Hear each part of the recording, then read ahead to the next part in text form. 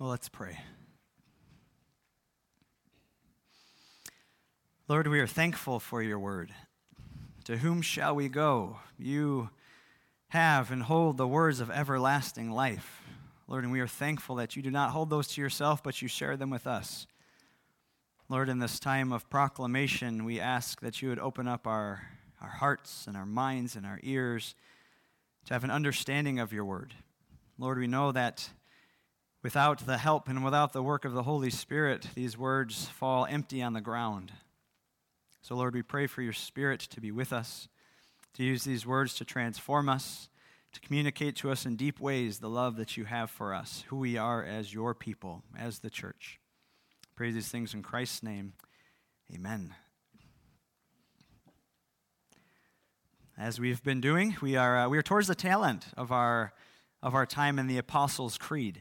And so now we're making our way. We just did the Holy Spirit yesterday. Now we're going to be looking at, I believe, in the Holy Catholic Church. Holy Catholic, not Roman Catholic, but Catholic meaning universal. So hopefully you are not tripped up by that. And as we have been doing, we're using the Heidelberg Catechism to help us. The Heidelberg Catechism has a section of questions and answers from specific Lord's days that correlate and correspond to the Apostles' Creed. So this week we get to look at question and answer 54 of the Catechism. This is a teaching document that comes out of the Reformation period. Question and answer 54 and 55 about the Catholic Church, the Holy Catholic Church, and the communion of saints. So I will read the question and we'll respond together with the answer. O people of God, what do you believe concerning the Holy Catholic Church? I believe that the Son of God, through his Spirit and Word, out of the entire human race, from the beginning of the world to its end, gathers, protects, and preserves for himself a community chosen for eternal life and united in true faith. And of this community I am and always will be a living member. What do you understand by the communion of the saints? First, that believers, one and all, as members of this community, share in Christ and in all his treasures and gifts. Second, that each member should consider it a duty to use these gifts readily and joyfully for the service and enrichment of the other members. And our scripture reading today is from the book of Ephesians, chapter 4. And just to give a little bit of insight into the structure of the book of Ephesians, 6 chapters, and you have the first 3 chapters really as Paul using the indicative mood, saying that this is what has happened, this is what is true. And so he goes through 3 chapters of saying how we used to be dead in our sins, how we used to be divided people groups. He's especially talking about Jews and Gentiles. And he is saying that unless for the work of Christ, yet for the work of Christ, we would still be in this state. But he says that Christ has come and he has made one new humanity out of the two. By grace we are saved. And he does this in 3 chapters, just telling us what is true. And now in chapters 4 through 6, he goes into his exhortation. So he's using the imperative mood, the command, saying, since this is true, now this is how we should be living. This is how we should be responding. So when we see in chapter 4 this then or this therefore, he is having in mind everything that has preceded it, everything about the work of Christ that is true for us. He's saying now, therefore this is how we are to live. So notice that this sermon is going to be more of an exhortation, an encouragement to how we are to live into the unity that the Spirit has provided for us. All right, so hopefully that makes sense. Ephesians chapter 4, verses 1 through 16. As a prisoner for the Lord, then, or therefore, I urge you to live a life worthy of the calling you have received. Be completely humble and gentle. Be patient, bearing with one another in love. Make every effort to keep the unity of the Spirit through the bond of peace. There is one body and one Spirit, just as you were called to one hope when you were called, one Lord, one faith, one baptism, one God and Father of all, who is over all and through all and in all. But to each one of us grace has been given as Christ apportioned it. This is why it says, when he ascended on high, he took many captives and gave gifts to his people. What does he ascended mean except that he also descended to the lower earthly regions? He who descended is the very one who ascended higher than all the heavens in order to fill the whole universe. So Christ himself gave the apostles, the prophets, the evangelists, the pastors and teachers to equip his people for works of service, so that the body of Christ may be built up until we all reach unity in the faith and in the knowledge of the Son of God and become mature, attaining to the whole measure of the fullness of Christ. Then we will no longer be infants, tossed back and forth by the waves and blown here and there by every wind of teaching and by the cunning and craftiness of people and their deceitful scheming. Instead, speaking the truth in love, we will grow to become in every respect the mature body of him who is the head, that is Christ. From him, the whole body, joined and held together by every supporting ligament, grows and builds itself up in love as each part does its work. This is the word of the Lord. Thanks be to God.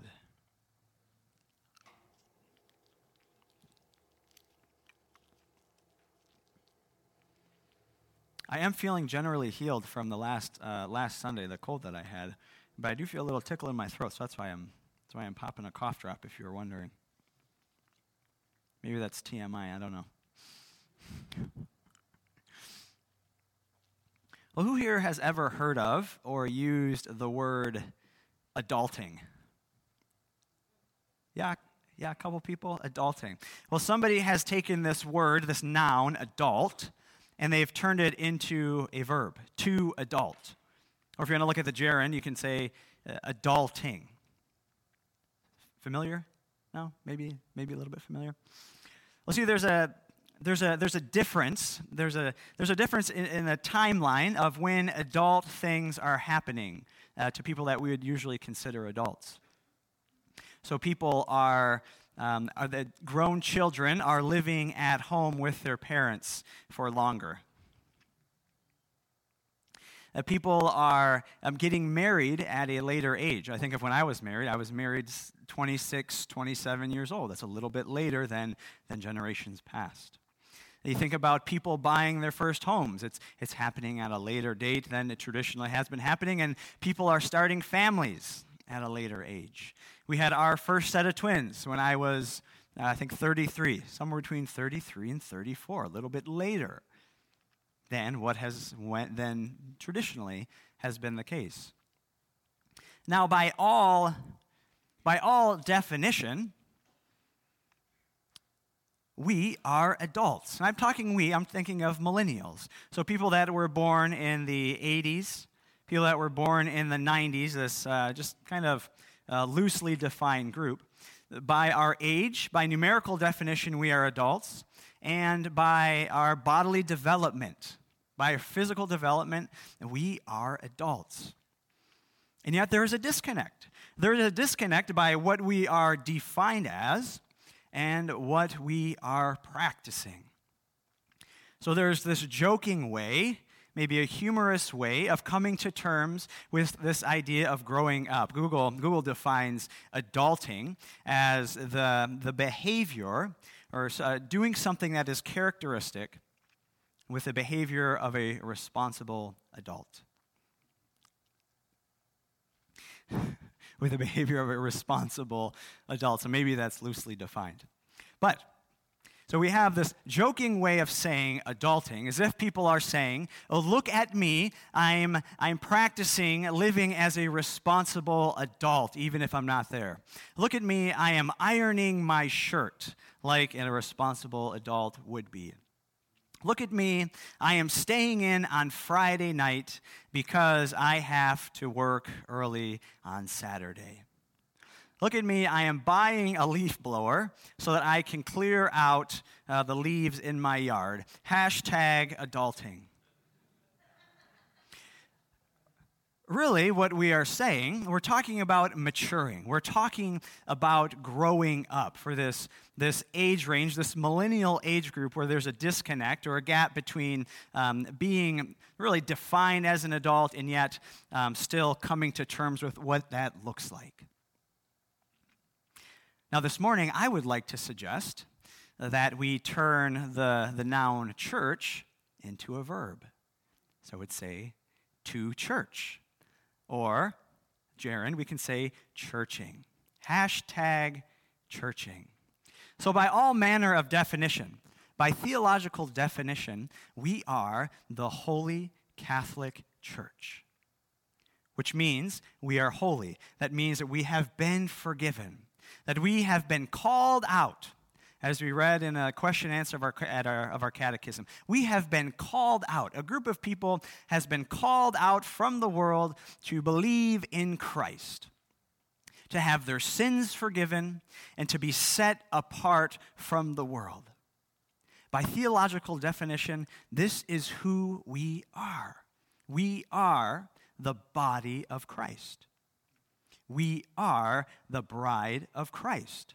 We are the ones called out for the purpose of salvation, for the purpose of proclaiming God's love and God's word in the world.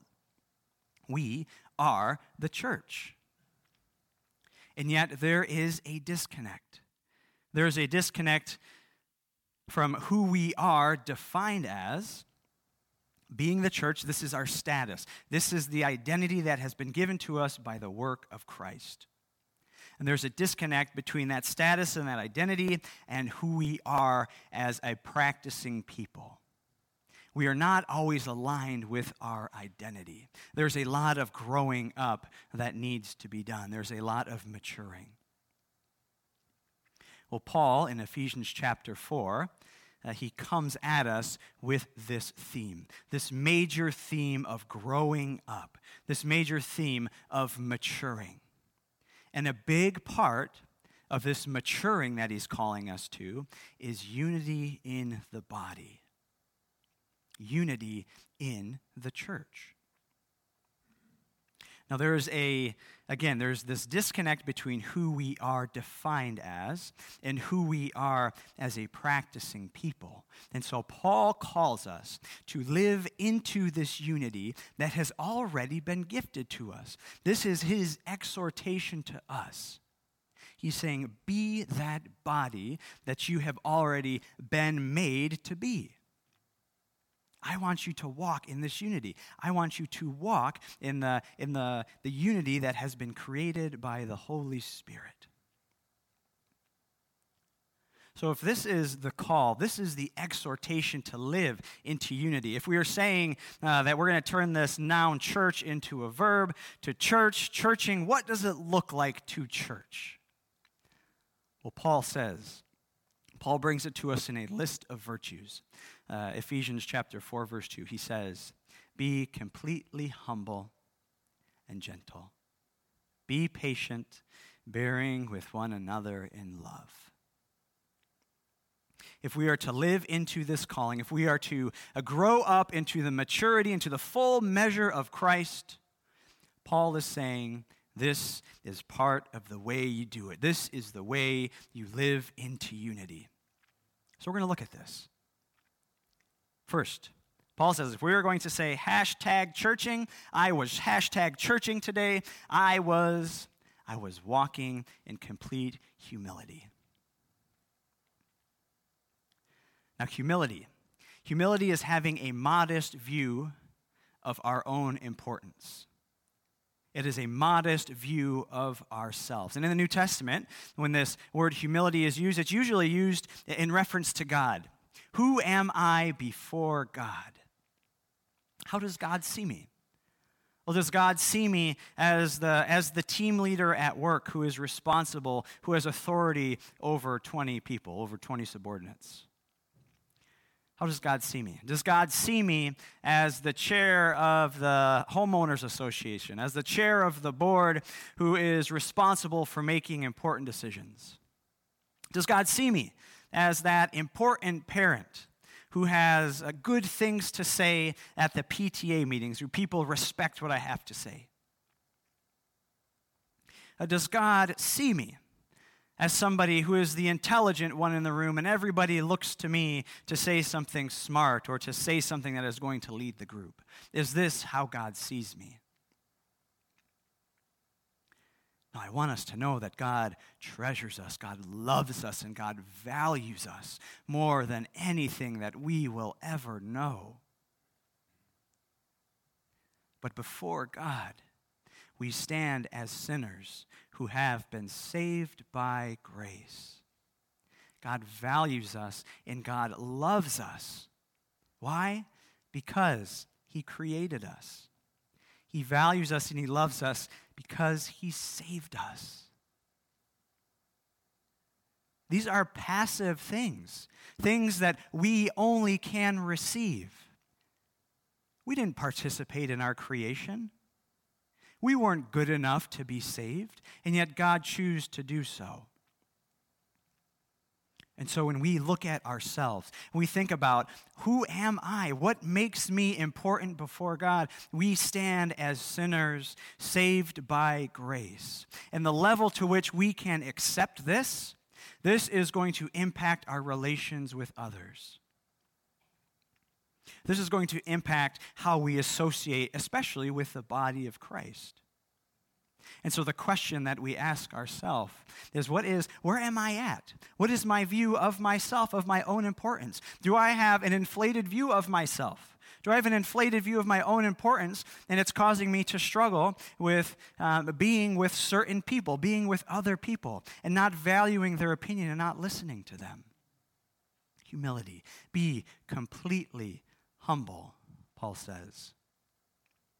Well, the second virtue that he gives us is gentleness. Be completely humble and gentle. Now, maybe when you think of gentle, you think of weakness, somebody that gets walked on. But I want you to try to reframe this, because it is Christ who is called gentle. It is Christ who is called meek. Moses is called one of the meekest men on the face of the earth.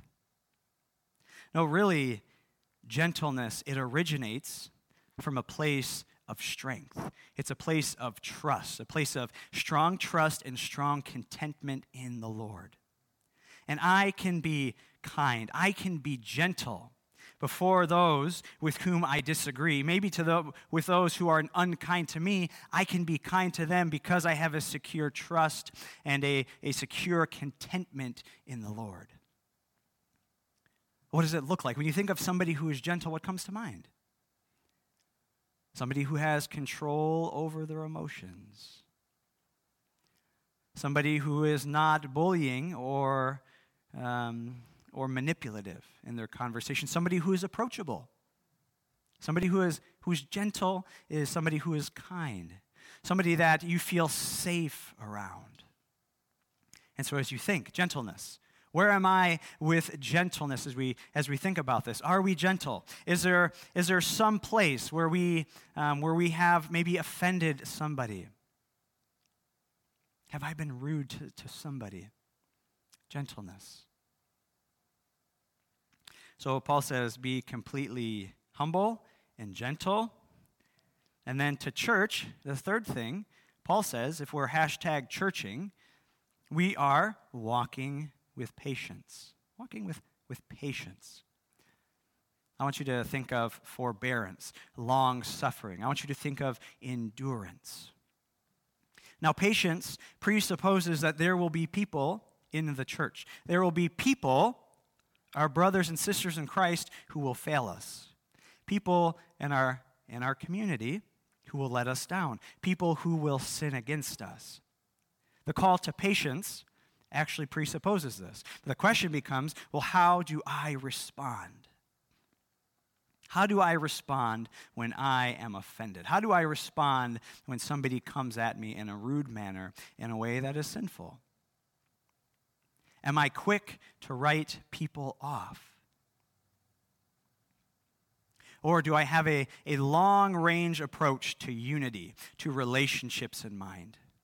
Can I be forbearing? Can I be long-suffering?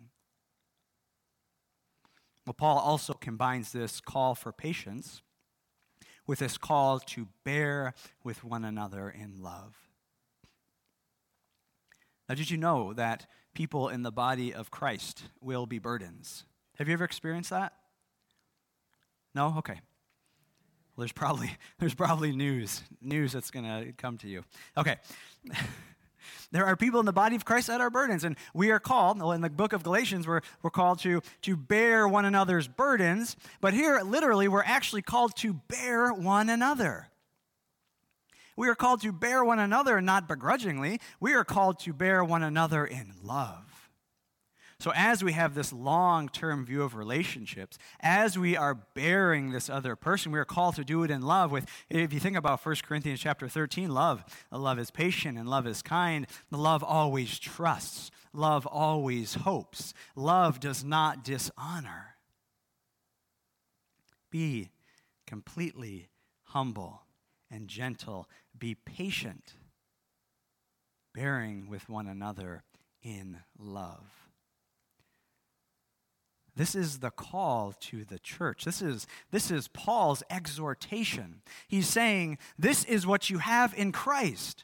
You are united in Christ. One Lord, one faith, one baptism, one body, one Spirit, one God, one Father that is over all and that is in all. He's saying, now live into this calling. This is who you are by definition. This is who you are by status. The Spirit has given you unity. Now live into that. Walk in a worthy manner of your calling. Well, this is the calling, but this is hard work. This is really hard work. This is almost impossible work because we are not gentle enough. We are not humble enough. We are not patient enough, and we do not bear with each other in love. When left to our own resources, we take this church that is called to unity, and we see it come to division. We're not called to uniformity. We're not called to sameness. No, we are called to unity in the midst of our diversity. But left to our own resources, we tend to take these differences and we allow them to erode into divisions, and we crumble the unity that the Spirit has given to us. But thanks be to God. Thanks be to God that He does not leave this up to us. In verse 16, Chapter 4, verse 16, Paul says, from Him, from Christ, the whole body grows. From Christ, the whole body grows and it builds itself up in love. God is concerned with our salvation, that He redeems us, that He calls us free of sin, that He declares us spotless before Him. And He is so gracious that He is concerned with the working out of this unity. He is concerned with the working out of this maturity. So it is from Christ that this growth comes. And we have to say, well, what is our role? What is our role in this? If this comes from Christ, if the maturity, if the unity of the church, if its continual growth comes from Christ, well, what is our role? Now, I would argue that it begins with a self-examination. It begins with an honest reflection. That we look at this and we say, well, where am I? And we come before the Lord and we say, Lord, how have I been living in gentleness? Have I been rude to somebody? Have I offended somebody in some way with a demeanor or an attitude that was un-Christ-like? And in that self-reflection, we say, Lord, are you calling me to admit my fault? Are you calling me to take this humble posture and to go before them and say, hey, look, I am sorry that I acted this way towards you? You don't need excuses. Say, I am sorry I acted this way towards you. Is the Lord calling you to confession and to repentance? Or maybe, if we talk about this humility piece, Are there people, if you think about people in the church, people in the community, the universal church with whom you disagree, have you been quick? Have you been too quick to devalue somebody, to close off your ears to them? And you ask the Lord, Lord, have I been seeing myself as being so important that I'm closing off other people, that I am unwilling to give them value? If they have been redeemed, if they are sinners standing before you as redeemed people, and I am in the same place, then we are of equal value. And I value them just as much as I value this person who shares the same opinion. Lord, where have I been in the wrong? Or maybe you are the one who has been offended. And you ask, Lord, how have I been patient?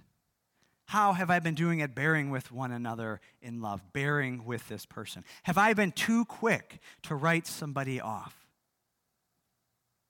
Have they offended me, and have I took a short-term approach to relationship and to unity, and I'd said, no, I'm done. Lord, is there a healthy way for me to engage with this person to where I can bear them in love? Well, God, through Jesus Christ, is growing and maturing the church. He is calling us to unity, and He is providing for that. And He is inviting each of us as individuals into this work. And as His people,